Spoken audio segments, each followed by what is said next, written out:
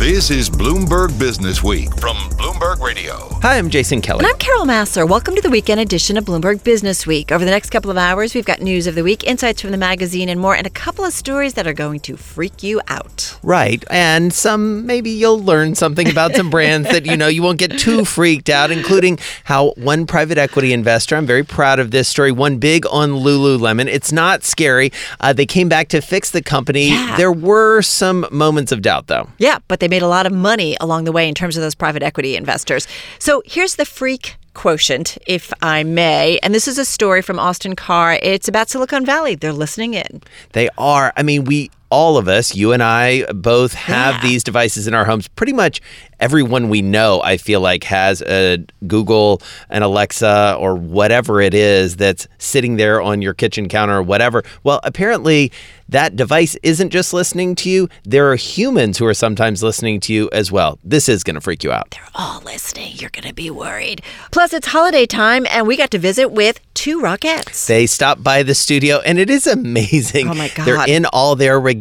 And if you check out our respective Twitter feeds, you can see them. They're so good at posing. Oh, my God. Everybody at Bloomberg was so jealous that we had them, and they didn't. I know. But first, remember the Bloomberg 50? We were celebrating that in just the past couple weeks. Mm-hmm. Well, we caught up with one of the members of that list, the CEO and co-founder of Beyond Meat, Ethan Brown. What about this year surprised you the most? What was the most challenging? It always is around continuing to educate not only the consumer but the media around just how healthy and how much our company is driven by the human health imperative. If you look at the products we're creating, take the Dunkin' sausage, for example. That product has 50% less fat. It has 44% less saturated fat. It's 37% less sodium. And it has more protein and more iron. So when you're beginning with a blank canvas and you're able to build a piece of meat directly from plants, you can leave out a lot of the things that you wouldn't want to be consuming on a daily basis, such as cholesterol. And you can lower things like saturated fat. And you can provide the consumer with a very healthy product that they get to enjoy, yet continue to move the ball forward year over year and making the products healthier and healthier. So as we get into 2020, you'll see us continue to drive toward goals that will enable the consumer to eat what they love, but do it in a way that's healthier for them. Well, let's talk about that, because I feel like that comes up often about maybe this becoming even a healthier product, because there is still a fair amount of sodium and so on in it. Do you guys think about doing some kind of reformulating to lower calories or a lower sodium amount? Is that kind of in the future? So if you look at the DNA of the company, we are an innovation-driven company. We produce all of our products here in the U.S., and we have our innovation center here in Los Angeles. We call that innovation center the Manhattan Beach Project. We do that because we're near Manhattan Beach, but more importantly, we wanted to evoke that sense of urgency and scale that occurred in the Second World War with the Manhattan Project itself. We brought together the very best scientists, the best engineers, the best managers, and gave them a clear goal, which is to build meat directly from plants. Now, when you're doing that, you're always improving. And we have these parameters, we call them fat, flavor, aroma, appearance, and texture, where we're constantly driving toward making the products better in each area. And nutrition would, of course, be part of that. But it's also about marketing and helping people understand the products. So if you look at the Beyond Burger, for example, that has 16% daily value of sodium, not 60, but 16%, which is well within reason for many, many meals that folks will consume, such as 2 flour tortillas or half a cup of marinara sauce, et cetera. So a lot of it is just separating the misinformation and hype from reality. This product is an extremely healthy product. It's one that I consume almost daily. It's something I feel very good about giving to my own children. And so it's really about let's educate consumers about the health of our products and about the process. We're very proud of our process. If you look at how we produce meat from plants, instead of running a lot of plant material through animals and the antibiotics that go with that, or the hormones depending on the species, the veterinary drugs, et cetera, what we're doing is taking that protein directly from the plant. We're running it through heating, cooling, and pressure, and that resets the bonds so that they take on that fibrous texture of muscle. That's it. For me, that's a much better process and one that we can be proud of. Mm-hmm. And we offer complete transparency. You'd be welcome to come to our facilities, knock on the door, and we give you a tour. People should be able to see where and how their food is made, and we believe very strongly in that principle. And so, Ethan, speaking of a different sort of process, walk us through the process of assessing these partnerships. You name-checked some of the best known when it comes to, fast food. You've also got some partnerships in casual dining. How does that work? Because, pun intended, it feels like everybody wants a piece of this market right now. Right. So you always want to align yourself with the marquee players, and that's what we've done from the beginning of the company. So when we decided to go into retail way back in 2009, The first company we called was Whole Foods, and then we've been able to proliferate out through Kroger, et cetera. But when you look at our venture history, the first venture firm we worked with was Kleiner Perkins, and now we have a great list, including Great Point Ventures and many others. But if you're now looking at the fast food space or the quick serve restaurant space, you also want to adopt the same philosophy. Who are the marquee players, and how do you become of service to them? And that's what we've been able to do, whether it's McDonald's, whether it's Subway, whether it's KFC or Dunkin'. We're constantly looking, Carl's Jr., Hardee's, et cetera. We're constantly looking to serve the very best partners in the space so that we can grow with them. What's the focus? Is it retail or food service, or will it be a 50-50 split going forward? Our focus is entirely on the consumer. It's our relationship with the consumer that makes the business so special. We listen to what they say. They told us no GMOs. They told us nothing artificial. They said keep everything natural, so that's what we do.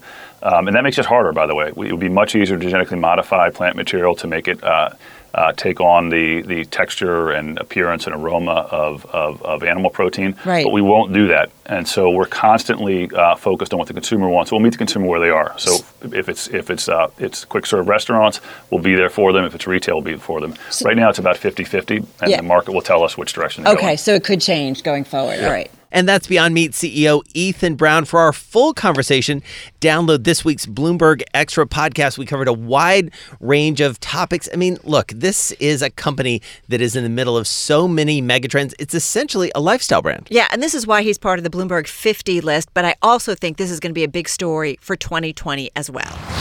Provocative remarks in the magazine this week with the headline, "The problem with female CEOs isn't that they are female, it's that they are CEOs." This is one that everybody needs to stop and read, and you're going to talk about it after you read it. We've been talking about it. Big time. So now we're going to talk about it with the author, Rebecca Greenfield. She runs all of our diversity coverage here at Bloomberg, the managing diversity team. Recently promoted to run that. Congratulations. Yeah, I'm living the truth that I write about. There you go. Women, we have to rise through the ranks. Yeah. Exactly. And you really put it out there in this story in a lot of ways and capture a moment that's really important. Give us the thesis.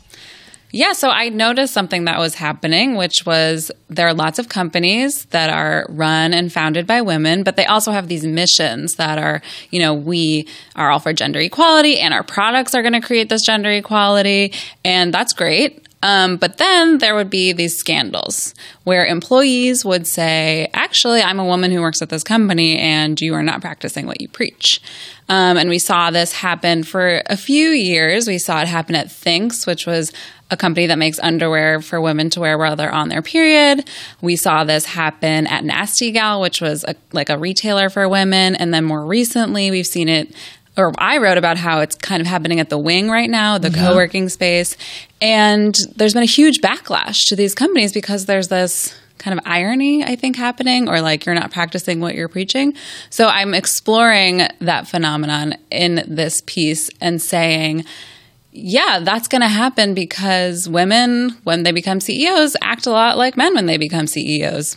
Well, there's so much I want to talk to you. No, I love it. I love it. And, I do wonder, first, let's start with some of these are younger companies, startups. And I think this is a valid point that when you're a startup, like you're constantly putting out fires. I mean, that's an element of it. Yeah, definitely. I think when you're a startup, no matter who you are, what you run, what your mission is, you are under a lot of constraints, right? You get a lot of money and you have to grow really quickly. You're learning how to scale something.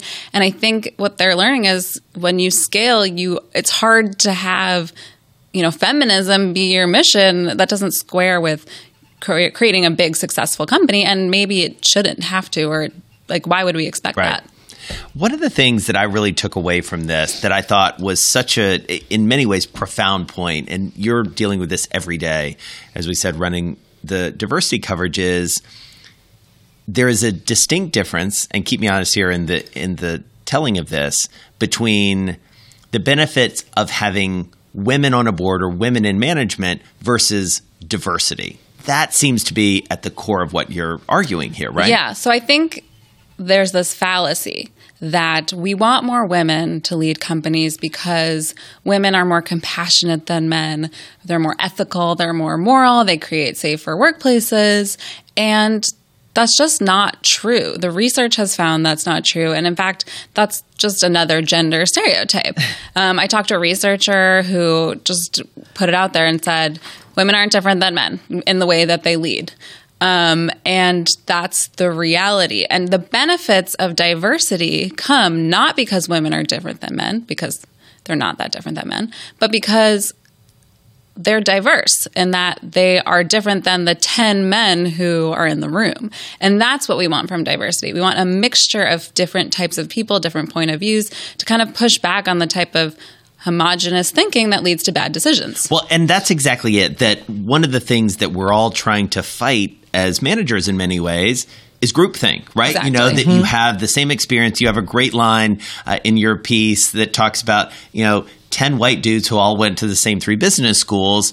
They're going to kind of think the same way. And so what you need is this diversity of opinion and experience that doesn't necessarily just mean a different sort of groupthink in a way. Exactly. And I mean, Sally Krawcheck has said, this is one of her lines, that she thinks that that kind of groupthink is exactly what led to the financial crisis. And I should note that Wall Street still looks pretty much the same as it did before the financial crisis. Right. And so I think, that's the real benefits of diversity. And that's a lot of these companies, these startups are also not diverse. Right. They're just women are hiring people that are like themselves, other women. Yes, they hire the same experiences. Their friends. They hire the people they know. They hire the people in their networks. They often talk about how they hire a lot of women, which is great because most companies don't look like that. So their company is going to be diverse in a group of other companies, but it can lead to the same groupthink. Rebecca, I think this is so important. You and I have had this conversation because I'm very anti, okay, you have the women's group, you have the LGBTQ community, separating everybody into groups. Unless we all work together and really, everything is together and really think about diversity with all of its different layers. That's what it's all about, right? That's the goal. Yeah. I think it can help when you are in a company where you're not part of the majority group to talk to other people about your experiences. That can help you. But I think when everyone's siloed, you're not getting the benefits of someone else having a different perspective.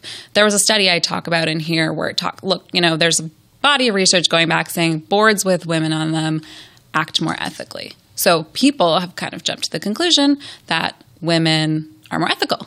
Right. But this researcher I talked to said that's not actually what we think is happening. What we think is happening is that somebody's in the room who, again, is seeing things from a different perspective and is pushing back against the groupthink that makes unethical decisions, or the group, just by having an outside member in it, isn't going to be so bold in doing things that are unethical. They kind of check themselves. And so that's the kind of benefits of diversity that I think we want to see. So one of the things that I think folks might react to when they read this story is this, and we've seen this with Me Too to some extent, sort of the backlash to the backlash, right? And this idea that, all right, well, we're just giving up on women running companies now, so that didn't work, so let's go back to where we were before. Do you worry about that sort of happening in the world? I hope that's not the message that the story is getting across. Companies run by men act like this all the time. I can name so many.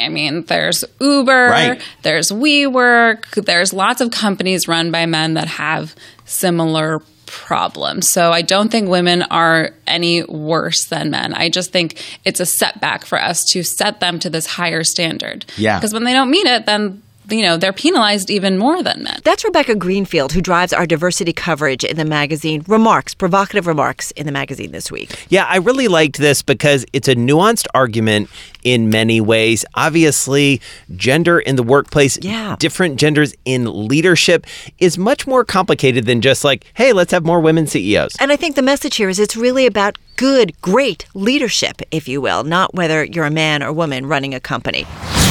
Shares in Lululemon Athletica, man, they have been on quite a tear, almost doubling in the past year. And Jason, you know this story so well. You wrote this story. It's part of a remarkable turnaround. Well, and it is, and it involves private equity. We talk about private equity a lot in the context of those big, well-known names, Blackstone, KKR, Carlyle, and whatnot. This is a firm called Advent. They were in it at the beginning. They got out, made a lot of money. Then they went back in 2014, and they did even better. I sat down exclusively with Advent's managing partner and chairman, David Massar, as well as Calvin McDonald. He is the CEO of Lululemon. We caught up at one of the Lulu stores in New York City.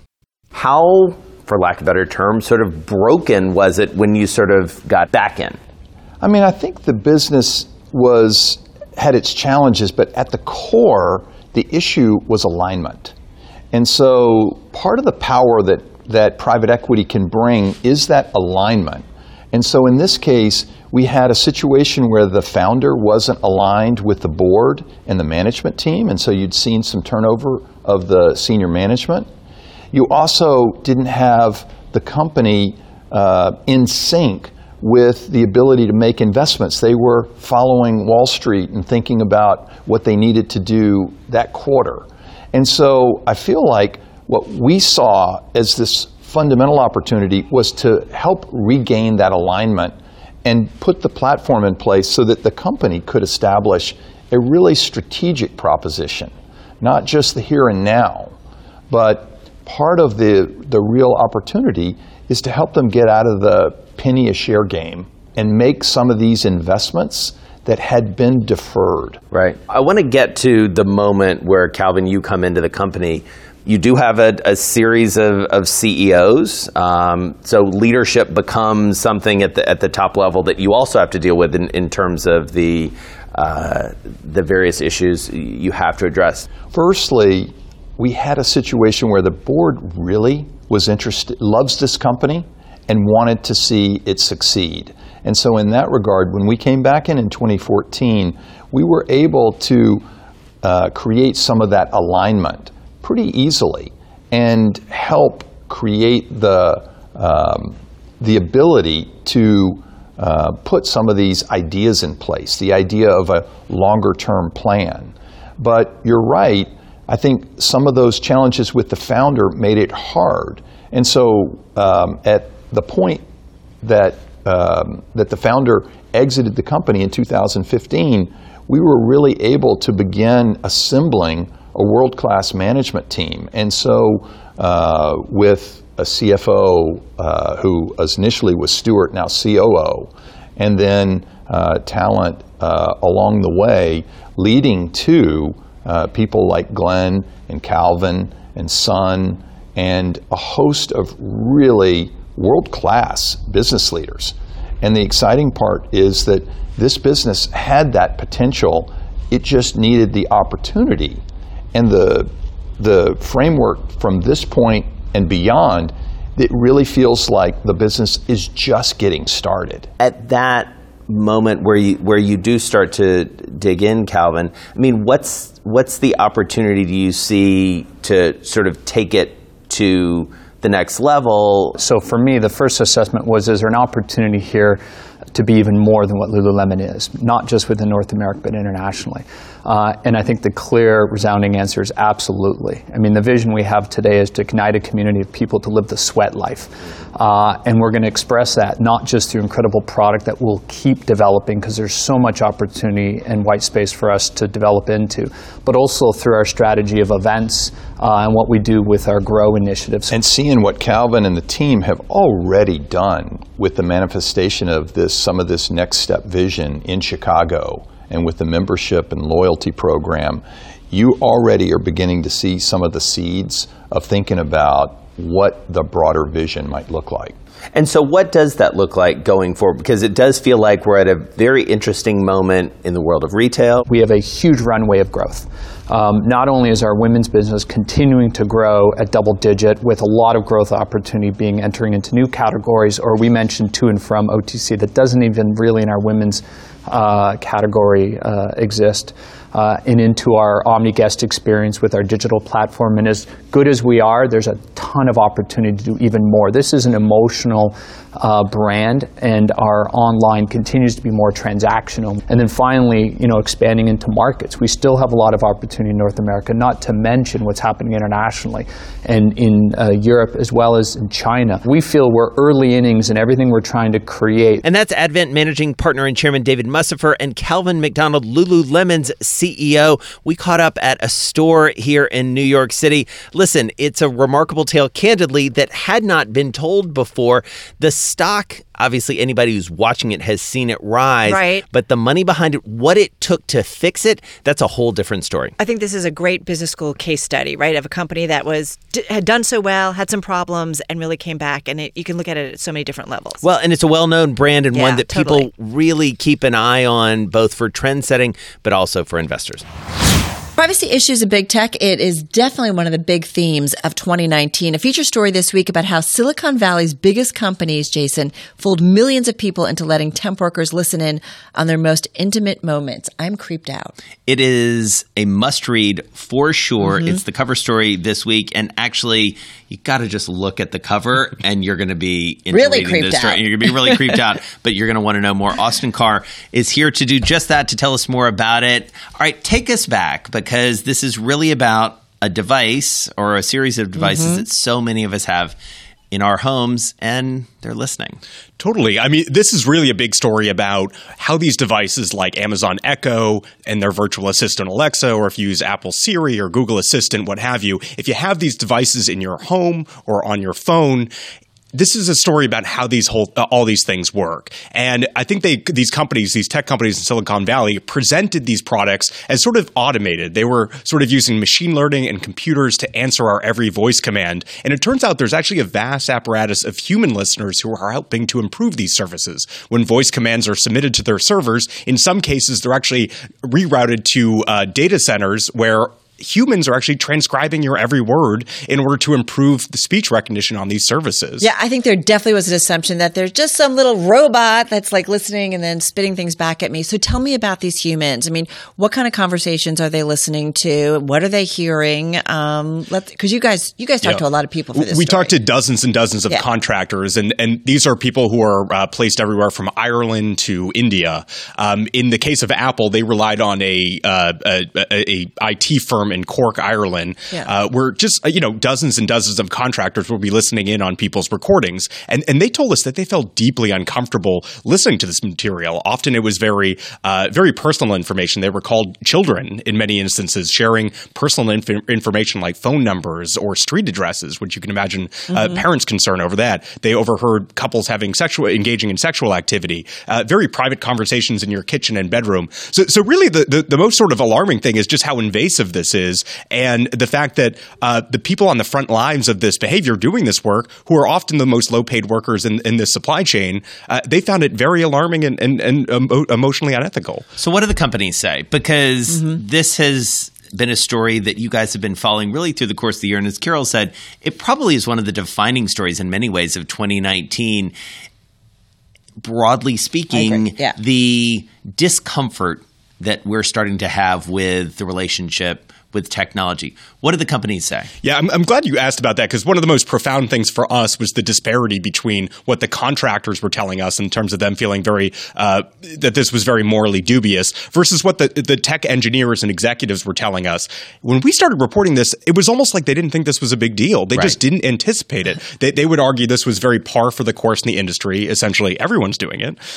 They said that this is just really a way of fixing what they called quality assurance issues. They described it as similar to, when your app crashes on your Mac, you get the option to opt in. If you want to report this bug, they just described it as a, quote, voice bug. At a broader level, they also say that, hey, just FYI, these systems are only recording when you activate them, and the vast majority of voice commands are actually handled by computers with just a small number of them needing human input.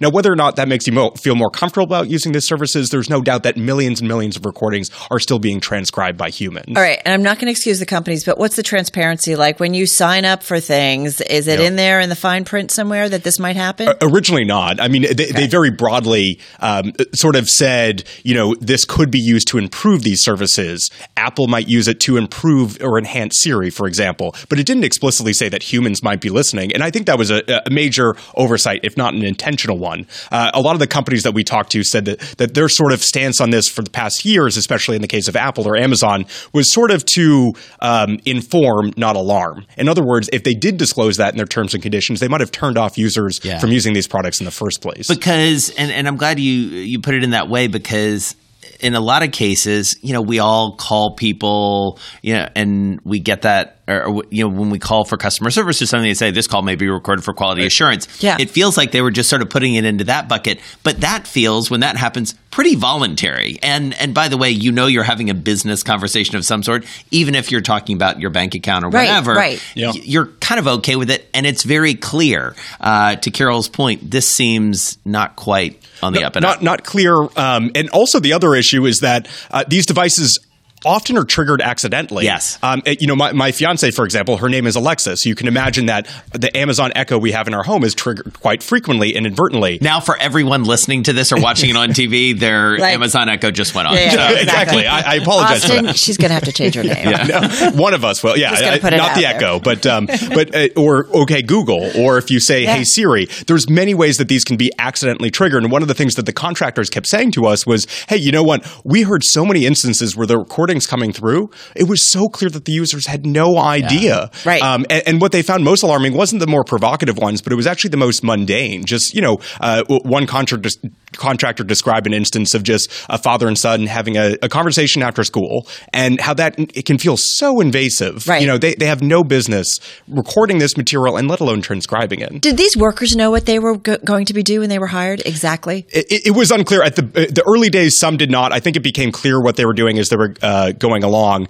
But I will just say these are not the highest paid workers. Right. And as I said before, this is emotionally taxing labor. Yeah. So when they're doing this firsthand, I think they're realizing as they're going along, wait a minute, do I feel comfortable with this? Some people compared it to sort of 1984. Another person said this has felt like the Tower of Babel in a way. But at the same time, these aren't the folks that are necessarily on the highest part of the food chain here. They can't just sort of rebel and push back. They did express concerns to managers, and they some of them just said that they were unreceptive. They said transcribe everything that comes through. So let me ask you this. I mean, again, you guys have been following this so closely, and I know, Austin, you look across the tech sphere, often sent to the furthest corners of the world to explore this. Where do you think we are sort of in this moment of questioning almost existentially our relationship with tech companies? This feels right at the heart of that. What do you think happens next? I think this is one of the biggest tests that we've seen of the Silicon Valley in the last couple of years. They just went through years and years of the most severe scrutiny from Washington, all these concerns about everything from Cambridge Analytica to the 2016 elections to, how much data they're mining from our every click and internet browsing habits. And even after all that, they still seem oblivious to the fact that there was something wrong with setting up a vast apparatus of human listeners that could legitimately hear the things that we were saying inside of our homes. If the government does this, we'd be appalled. We absolutely when the government does this. I think that's appalled. a very, especially when you consider that Xiaomi, Baidu, Alibaba are turning out roughly 3 million smart speakers per quarter. One could imagine China not being so scrupulous about what they could listen into. And we haven't uncovered evidence of that, but there's no doubt that these devices can be hacked, And I think that's a major concern, and that one that was just a bit naive for tech company not to think was there. And yet, I've got one. You've got them. Yeah. You've got them, right? Yeah. I mean, the American public, there's a stat in here, by 2023, there'll be 8 billion voice-controlled devices out there, one for every person on Earth. So people are buying up. We love the convenience. We do. Are we willing to give up? Are we getting to that point where we're, okay, I'll give up my privacy for this? There's actually a term for that, which is the sort of, it's sort of like analysis paralysis. There's just so much privacy concerns, and these things are so integrated with our lives. It's hard to give them up. A Pew Research study actually found that about 60% of Americans are very concerned with data privacy when it comes to smart speakers. At the same time, 1/4 of all the U.S. public owns them. So there's this really harsh disparity between our concerns for privacy and the fact that we just we're just going to give up and own a smartphone, own an Amazon Echo, and so forth. Yeah. It's a sign that customers don't know how to protect themselves. Are the companies changing anything in terms of with this pushback and the more that you guys and others report on all of this? They have indeed. A lot of these companies said that they didn't do good enough disclosing these terms to their customers. They've introduced new disclaimers in their privacy policies, more opt-in features for certain services. And Google has said that for Google Assistant, they're actually pausing human transcription, although they did decline to comment on whether they were collecting voice data in other ways, which is interesting. But I think it's very clear at this juncture that they did not do enough for the past 7 or 8 years, and especially for a company like Apple. Tim Cook has been out there saying privacy is a human right. How do they get this wrong? How did they just obliviously build this large sort of group of people who are listening in on people's conversations. I feel like that just goes against their core values. Absolutely. And you do wonder how oblivious they actually were in many ways. That's Austin Carr. Great story. We all have these home devices. We think that nobody's listening, but this story shows you that folks are. Actual humans are. Well, and this is really the latest installment in a series of stories that the tech team has been doing that has really sort of brought this to light. And one of the things that I find most interesting and candidly troubling is most people read this and say, whoa, I didn't know that was going on.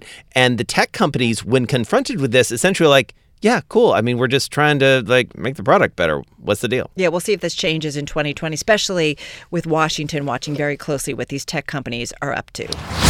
This holiday season will be the first for the Apple Card, the highest profile new credit card in years. And it's pretty exciting for Apple, Jason. Absolutely. And for people who are using it, they seem to be cool. big fans. It's like the sexy new card to have. But retailers maybe not so excited because it's in that category where they have to pay more. Jenny Serrain here with us in New York City to explain the twists and turns of this story are fascinating. Tell us about the heat on the retail side of this. Basically, Visa and MasterCard have several different tiers. And so they have their kind of basic credit cards that maybe don't have a ton of rewards. The next step up for Visa, it's called Visa Signature. For MasterCard, it's MasterCard World. And then they have that kind of premium tier. It's the most constantly expensive. Being ranked in society. Yes, we are. Yes, we are. This is no different. And so for Visa, it's called Visa Infinite. For MasterCard, it's called MasterCard World Elite. And every time you swipe a Visa Infinite or a MasterCard World Elite card, it costs the retailer a little bit more in swipe fees. And basically, it's been years and years of kind of this huge rewards war that's gone on between banks. And so more and more consumers are showing up at the point of sale with these cards. And retailers are like, we've had enough. And they're just ready to kind of, take this to Visa and MasterCard and say, And here comes Apple. Right. Joining the party. And here comes Apple. It's an elite card. It's a very elite card. It's the MasterCard World Elite. And it's expensive for retailers. It's, had this huge high profile launch. We saw, I think it was 10 billion in lines extended to consumers in that kind of first month that it was out. So very popular card. And retailers are just like, this is, just another thing that we have to kind of spend money on. And to you guys' point, it's holiday season. They're trying their best to compete against the Amazons of the world. And this is kind of one more thing in the negative bucket. Well, when we talked about this story on our radio show, our daily radio show during the week, I think both of us were like, oh yeah, I didn't realize that there was this incredible tiers in terms of designations for credit cards, right? Yeah. And they come with them different fees in terms of what the merchants pay. But the elite cards, the assumption is, all right, this is somebody who probably makes more money and they're going to spend more. So sorry, merchant, you're going to pay a little bit more. Yeah. But you'll win in the end, kind of is the thinking. And that, I think, has historically been what Visa and MasterCard and the big banks say to the merchants when they complain about this. They say, look, these people come in, they have way more buying power. They're usually, their average ticket sizes are much bigger than the ticket sizes for those more basic credit cards. And so that's been kind of the justification over the years. Now, retailers have started to come back and say, well, look, if I'm a gas station or if I'm a grocer, people with these high rewards credit cards, they're not actually spending more on groceries. They're not spending more on gas because they have these rewards. And so those kinds of retailers are just like, look, we've reached our breaking point. Our margins are thin already. We need a break here. Right, because this can really essentially eliminate or really dramatically shrink the margin, especially when you're talking about grocery or other places where that margin is already so thin. Yeah, for sure. And so it's, grocery is kind of the biggest example. And we actually saw the country's largest grocer, Kroger, take a really harsh stance on this earlier this year. Or last year, they actually banned certain Visa card. They banned all Visa credit cards from certain stores. And so you're seeing more and more take that stance now. Visa and Kroger, they've reached an agreement. Kroger is now accepting Visa in all of its stores. But I think this is something we're going to see more and more of. For grocers and retailers in general, just really feeling this pinch. The other tricky side to this is that, okay, so these credit cards, they have different levels, different designations, right? And as a merchant, you can't say, okay, I'm just going to take the lower tier. You either take it all or you take none, right? Yeah, so that's the big sticking point right now. The rule is actually called honor all cards. So if you take one Visa credit card, you have to take them all. Yeah. And merchants hate that rule. They say, we should be able to say, we're okay with taking these basic credit cards, but we're not really willing to take these more premium high-end cards. But Visa makes that a rule of kind of accepting any of their cards, MasterCard as well. And in 2005, the merchants actually, it's been 14 years. Yeah. Merchants actually took this to court. And it's been kind of rumbling around in the courts ever since. And it kind of remains a sticking point in negotiations for settling that case. Well, and I think we were talking about this as well. I mean, historically, this has been an issue with American Express, too, because their rates have tended to be higher than Visa and MasterCard, right? Yeah. Well, so it's interesting, actually. As we've seen this kind of profusion of these elite cards on the Visa and MasterCard networks, those rates have actually come much more in line. So it's no longer, and Amex has actually come down a lot, too. So it's actually no longer that much more for a merchant to. Because back in the day, that was the thing. I mean, I remember there were a lot of places, full disclosure, my aunt worked at American Express for many years, and I remember it was such a thing because we would go to places and they wouldn't take the card, as they called it, and the merchant or the restaurant or whoever it was would say, listen, the fees are higher for me. This is why I'm not doing it. Yep. And so that's, it's strange how, between Amex coming down and Visa and MasterCard coming up, it's a lot closer in terms of the rates that merchants are paying. And so you've seen that in the acceptance. Amex is accepted at almost as many places as Visa and MasterCard these days. So where's all of this going? Because what's interesting is we have a ton of guests on our show, our daily radio show, where I think they say, we like Visa, we like MasterCard, because they're processing so many transactions and, they get a little piece of all of them, but there's so many going on. But I am curious, so they're doing okay. Yeah. So where's all of this going? It's hard to bet against Visa and MasterCard. I mean, they are they're so ubiquitous. They are part of every transaction. So it's hard to bet against them. I mean, I do think that merchants, they're starting to kind of really coalesce around this honor all cards thing. So we could, it's so hard to guess how it could turn out, but we could see a future where maybe if they win out on this honor all cards rule going away, where you show up and at the checkout, they say, we'll take your basic Visa card, but we're not going to take that high-end card. And that's Jenny Serrain. We're pretty sure she never sleeps because she's so incredibly prolific. And this story, I feel like, is going to be, we say this about a lot of things, a very 2019 story. Goldman, Apple getting together, and it's a little trickier than maybe they anticipated. Well, this holiday season, the first for the Apple Card, and I've got to say, when this story came out on the Bloomberg terminal, it was among the most read, so everybody was checking it out. The Department of Defense has stepped up its scrutiny of Chinese Americans amid growing distrust between the two nations. And Jason, as a result, ensnaring undeserving individuals. This story is a troubling one. It is very troubling, and the details, as you get into them, really take you places you don't expect to go. Peter Waldman, one of our projects and investigations reporters, he wrote the piece. It's in this week's Businessweek. Peter joins us from San Francisco. So, Peter, tell us what you found. So basically, this is a continuation of work I've been doing all year long on the whole question of whether or not we are overreacting in this country to the threat of Chinese espionage, and specifically the threat of theft of intellectual property. This week's Businessweek story is about an Army engineer who was harassed essentially by the FBI and military intelligence from the Army. This is a civilian engineer, by the way. And ultimately, his security clearance was taken away after over 20 years of stellar performance, including developing a software system that the NSA uses for communications and eavesdropping and things like that. And this stellar scientist lost his security clearance, which essentially forced him to retire. Now, he was of retirement age. It wasn't the biggest body blow, but he was humiliated, and he was accused of disloyalty, and he had lots of ties, friends, neighbors who were asked many times if he was a spy for China. He is a Chinese-American individual, and he suffered a great deal as a result of this.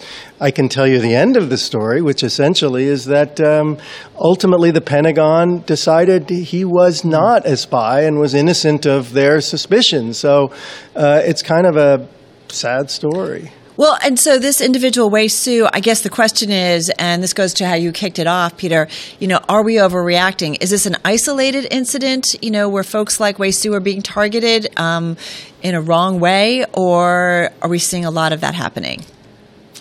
So perhaps both. It's hard to say whether the thousands of Chinese American individuals who've come under suspicion for espionage in some form or another. Maybe it's exporting materials to China that are on some list of stuff that's not supposed to go to certain entities, the so-called entities list, or outright theft of intellectual property and even worse, espionage on government secrets. So there are legitimate cases. There's no question that China is overreaching, that China on their part has come to make demands and expectations of overseas Chinese to work for the motherland when called upon, and that's kind of put a target on people's backs. But in terms of what's happened on this side of the Pacific, the distrust level, and that's the real key word, I think, in this story. The level of distrust of Chinese Americans has just soared in recent years.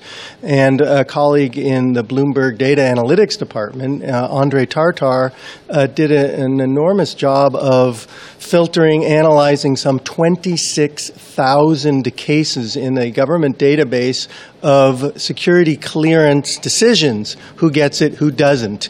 And he found that in the past decade, the rate of rejections of Chinese Americans, essentially, for security clearances has gone from something like 44%, which was the average of all countries, including other non-Chinese countries, to over 60% for Chinese. So it's a real growth in the rate of rejection for that, which is a kind of barometer of suspicion, distrust, and essentially difficulty for these American citizens. And I love the perspective that you include in your story, Peter, because you say even people with ties to nations like Iran or Russia, they fare better than those with ties to China.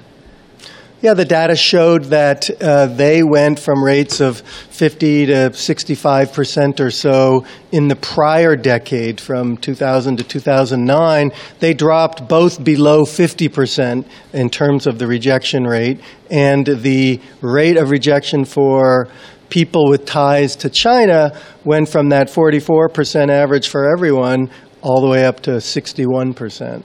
Well, and Peter, you provide some really nice details in this story, and I have to say, much of it is cinematic in a lot of ways, these interrogations, but also the rulings that have come down. One ruling specifically that repeatedly uses the term coercion. Tell us how that plays into the suspicion and sort of the overall narrative. So what we are talking about there are the guidelines, the federal guidelines for trustworthiness, essentially, who should get a security clearance. And two of the guidelines include categories called foreign preference and foreign influence. And under those guidelines, you essentially, if you have ties of one sort or another, family members, parents, financial ties, you may own property in another country, which many Chinese immigrants to this country do, particularly relatives, it can disqualify you just on its face for a security clearance.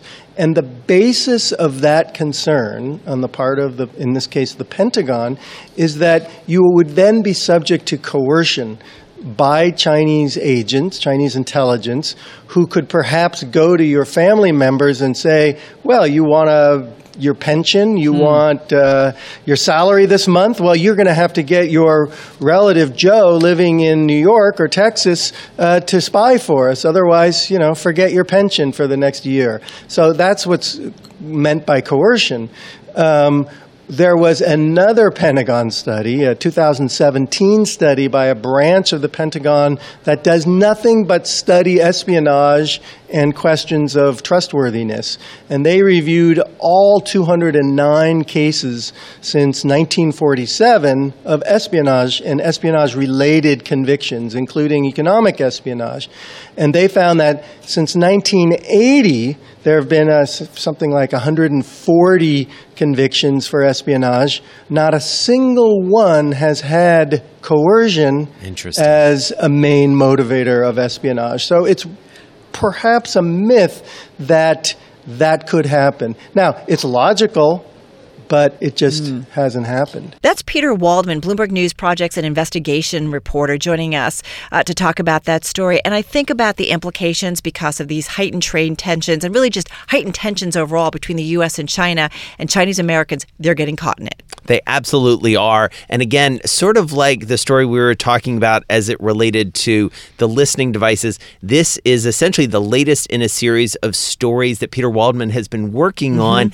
It's about how this tense relationship between the U.S. and China is playing out in maybe some unexpected ways. Day of Christmas, my true love came to me. All right, if you know that music, you know what it's all about, because for almost a century, you've been hearing songs like that, the Radio City Rockettes. They've been part of the American landscape and, of course, of holiday traditions. A new holiday season underway.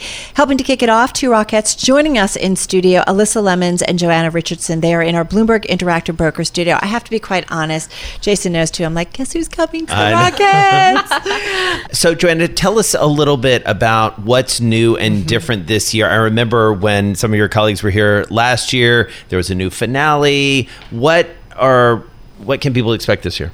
Well, we are so excited for this season of the Christmas Spectacular. Each year, our creative team tries to reinvent the show in some way to make it more exciting for audiences that come back year after year. This year, if it's possible, we've made the finale even more impressive. The finale number was introduced last year, and then this year we've really focused on the choreography, the dazzling costumes that the Rockettes perform in, and then also the Rockettes have a really impressive entrance to the number. I won't ruin it if you haven't seen the show yet. You'll just have to come and see it, but it is so exciting, and I feel like the Christmas Spectacular is one of those traditions that families can come to year after year. It's a different experience every time you come. If you're sitting even in the same seats in the house, we have such high energy dance numbers and choreography. There's mapping that's done on the ceiling. Well, there's something new to experience every time you see the show. Joanna, Alyssa, what I wanted to bring in, and I went a few times, certainly when my daughter was younger and stuff, and it really is quite an experience. And what's really great about it is that there's certain traditions that come back every year, but you guys have increasingly embraced technology over the years. Yeah. So talk to us a little bit about what we can see on that front, because I do feel like, the world, everybody's embracing technology. Everyone's updating. Yeah. But yeah, I think that's what's great about the Christmas Spectacular is it is that perfect balance of that holiday tradition with still all this new technology that we get in every year. As Joe was mentioning, we have projections over all the walls in Radio City Music Hall. So it used to just be like the first 3 prosceniums, the archways in the theater, but now it goes all the way back to the back of the house. So every seat is getting that full experience and really sucks the audience into each number. They're in Central Park with us. They're in Times Square with us for a number. So you really get taken on that journey with us. It's really immersive, right? In Absolutely. that way. And Joanna, Carol mentioned at the top of the conversation, I mean, this is a quintessentially sort of New York thing. Totally. And you guys appear not only in Radio City Music Hall, obviously for this show, but you're at the parade. You guys, I believe, participated in the World Pride events this year. So, I mean, this is something that is very New York. What is it that sort of connects you to New York other than 100 years of history? Of course, yeah, absolutely. I mean, the Rockettes first started performing at Radio City Music Hall in 1933. We perform in one of the most iconic theaters in Radio City. It's truly an experience from the moment you walk in the door, especially at Christmas. The decorations are drenching the theater. And just from the moment you walk in the door, just the vibe of the theater, you can meet Santa, you can meet a Rockette. We have 2 live organs that are playing pre-show. And I feel like the Rockettes especially are such an iconic staple in New York City. They represent poise, grace, and an athleticism for an all-female dance company. Right. And I definitely grew up watching the Rockettes perform, and I was so inspired by these women coming together from all different walks of life. But it's the true epitome of teamwork. What we do on stage is not about one particular dancer. It's about all 36 of us on stage, and I just think that's so incredible to be a part of. Well, talk to us a little bit about your trek there. I mean, Joanna, where are you from? Originally, I'm from Atlanta. I live in Colorado right now. And Alyssa, where are you from? I'm actually from Dallas, Texas, but I live here now. So tell us, how long have you been dancing with the Rockettes? This is my 6th year. Your 6th year, and Joanna? This is my 14th season. So let me start with you. I mean, that's a long time to be. There's a lot that's changed. Also, the role of women in our society, how we're looked at. But I'm just curious about your road to coming to here. What was it like? How hard was it? Yeah, so I grew up in Atlanta. I trained at my mom's dance studio, and it was really important growing up in dance that we had a well-rounded training in ballet, tap, jazz, just so you're a versatile performer. And that's one thing that I loved about the Rockettes so much is it's not just about one style. It is about the technique of ballet, tap, jazz, the flexibility and strength to be able to do those eye-high kicks, which we do over 300 per show, up to 4 shows a day. So the athleticism also was so inspiring. Right. And I remember watching the Rockettes perform in the Macy's Thanksgiving Day Parade. I finally saw them perform live, and I had tears in my eyes, and I knew I needed to be up on that stage. And it actually took me 4 auditions before I was actually cast. So I went back, each time, learned something new, learned there was something that I needed to work on. And came back. Yeah, and my perseverance paid off, and 14 years later, I'm still performing in my dream job. And that's Alyssa Lemons and Joanna Richardson, 2 Radio City Rockettes. They stopped by our studio. Yes. Really fun to catch up with them. Nice tradition. Oh, it's always the start of the holiday season when the Rockettes stop by.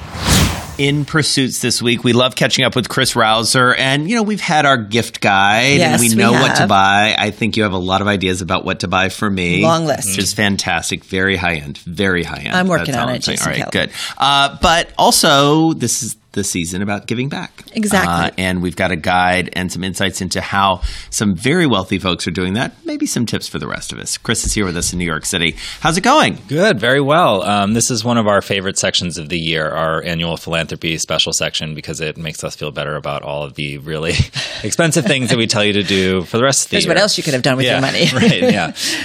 Because I think, philanthropy for our audience is a very big part of their pursuits, of what they do outside of work. And so we always want to take a look at it. And this year we wanted to look at it from the perspective of just a lot of data and looking at facts, numbers, and people who look at philanthropy from a really sort of technical lens. Well, tell us about the Arnolds. I had never heard of this couple. I'm fascinated by them. They're billionaires, but they're showing you maybe how to be a better billionaire? Yeah, so the Arnolds were very, very private until I think this year. Basically, they made their money first through Enron and then through Centaurus. And John Arnold was sort of a legendary energy trader, and then his wife is also a super high-powered mergers and acquisitions lawyer. And they're on the Bloomberg Billionaires Index. They've got a couple $1 billion of their own, and then they have a couple $1 billion with their foundation. And basically, they've sort of set out to reform criminal justice, also the pharmaceutical industry, and they do it by doing a ton of research. And they're not liberal and they're not conservative, or they try not to be, and they just do studies until they find the inequalities that are out in the system. Hence the data, right? They're data-driven in terms of what they're going after and maybe their approach. Mm-hmm. Yeah, so they hire experts, and they really don't go after something, it's really important if you have that kind of money that you can't just try to address everything that someone asks you to address. Yeah. So they've picked the things that they focus on, and through studies, they're really obsessed with data. So they did this thing one time where they redid 100 different studies from psychological journals to see if they could be reproduced, and only 40% of them could. Right? So they're really testing theses all throughout this. And one of the things that they're focused on is criminal justice reform and bail and parole, and they think that the criminal justice system is one of the systems that knows the least about itself, and so they're trying to get some visibility into that. Well, and there are some lessons for us mere mortals when it comes to our own giving, and part of it is really know what you're giving to, and also focus up a little bit. And you don't have to give to everyone who asks you for money. You need to sort of put a theme and some parameters around it. Yeah. So the critic this week is about all these books that came out this year on philanthropy, and admit it, you don't really probably want to read a bunch of books on philanthropy.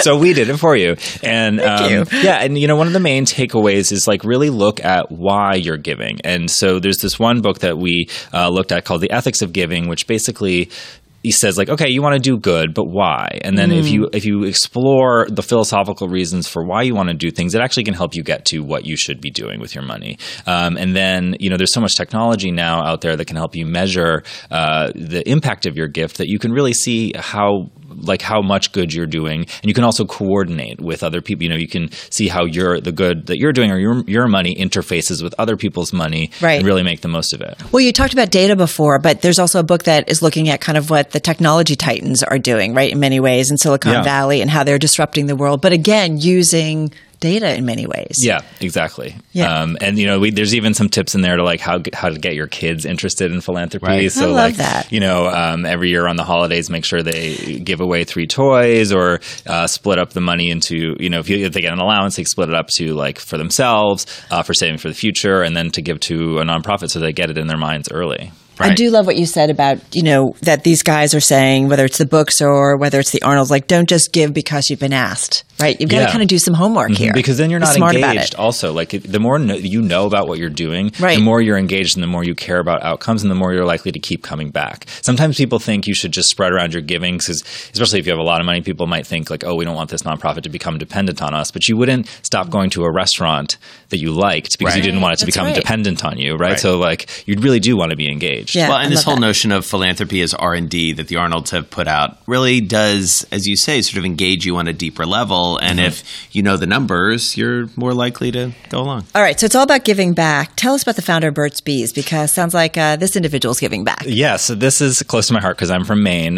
So Roxanne Quimby is a woman who co-founded Burt's Bees, and that company over the years has been sold. So she had a lot of money that sort of she came into, and she started buying up land in Maine and in other states. And she eventually accumulated 87,000 acres in Maine around Mount Katahdin, which is sort of in the center of the state. There's a lot of national parks there. And she wanted it to turn into a national park. But the governor of Maine it was like a very conservative Republican who didn't want her to. So it was this long battle where she actually sort of started off being like the locals in the area were against her because the paper companies had sold her the land. Right. And that was sort of the lifestyle up there. I mean, it sort of still is a big part of the Maine lifestyle. And she didn't want people to go hunting or snow machining in the woods. And like, forget it. If you're in Maine, like people have to be able to hunt on your land. You have to have a snow machine. So eventually, she handed it the project over to her son, who was like a little more charming and who went around and had coffee with people. And they waited out the governor until he left. And so they actually got Obama to make it into a national monument, which is not the same as a national park, but they're functionally very similar. Right. And so now there's this amazing,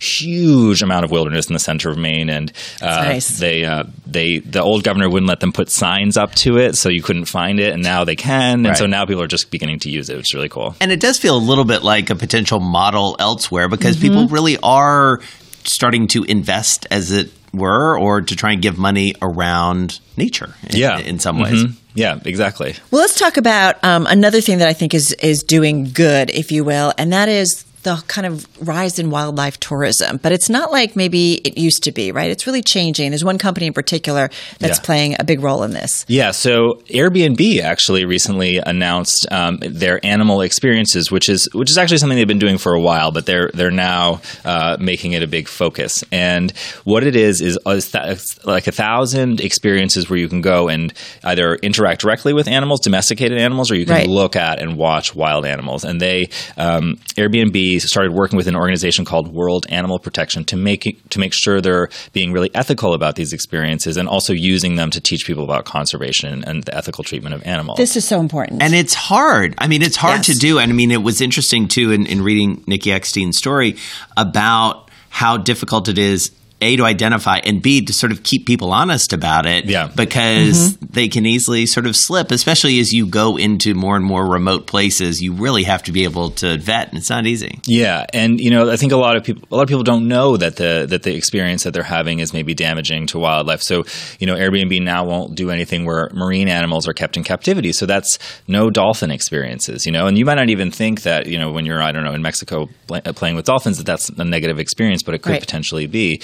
And Airbnb has to be very vigilant about it. And it's a big commitment for them, and that's meaningful. I think it's really important. It's really educating people and letting animals be in kind of their natural environment. But I just have to say, I love one of the pictures. I want to have tea cakes with a sheep. I know. Yes, there's one experience where you are allowed to interact with the animals. Is in Scotland. You can have tea, and a very rude sheep named Hamish will come up and have tea with you. I am so in on that. When I saw that picture, I was reminded that there's a fine line between like cute and slightly creepy. No, that's so cute. This very much divided people. That's Yeah. picture. No, I love it. I love it. I love Yeah. it. Hey, one last thing. Speaking of, kind of taking care of things and preserving them, there's a little section in Pursuits this week about Venice. Yes. Yeah. So, Venice. Different ways to put your money to work there, right? Venice had its highest Aqua Alta since 1966 this year, last month actually, and it really did some serious damage. Not only because places were flooded, but the force of the waters actually moved some stonework. And so Save Venice, which is a great organization which has been working to save the treasures of Venice since after that first 1966 flood, worked with us to sort of explain what they spend money on if you give money to them. So you can $500 will get you a day's work from a conservator who, like an expert, not just like a cleaning person who goes in and figures out the issues. And then for $1.1 million, you can renovate a whole basilica. And there's sort of like everything in between. And there's, obviously Titian paintings. Yeah. There's, old mansions that have been damaged. So there's a lot you can do, and the money is like ready to be spent. Right. Yeah. It's interesting too. This has been an area of philanthropy where a lot of interesting people have sort of gotten behind it, just given how important that city is in the history of the world. I remember the late Alex Navab, a longtime private equity guy. He was very committed to that as well. It's important. Our own Kathleen Hayes just came back from Venice, and she was talking about just the absolute grandeur of the place. And you do worry about some of that going away. Yeah, the architect Peter Marino has also been really big on that. That's the editor of the Pursuit section, Chris Rouser. And that wraps up the weekend edition of Bloomberg Businessweek from Bloomberg Radio. Thanks so much for joining us. I'm Jason Kelly. And I'm Carol Massar. Be sure to tune into Bloomberg Businessweek Radio live Monday through Friday starting at 2 p.m. Wall Street time. And if you can't catch us live, get our daily podcast for the ride home. Check that out at Bloomberg.com or wherever you get your podcasts. And of course, you can get this week's edition of the magazine. It is on newsstands now. Plenty of great holiday reading there for the upcoming week. We'll be back next week right here at the same time. Merry Christmas and happy holidays. This is Bloomberg.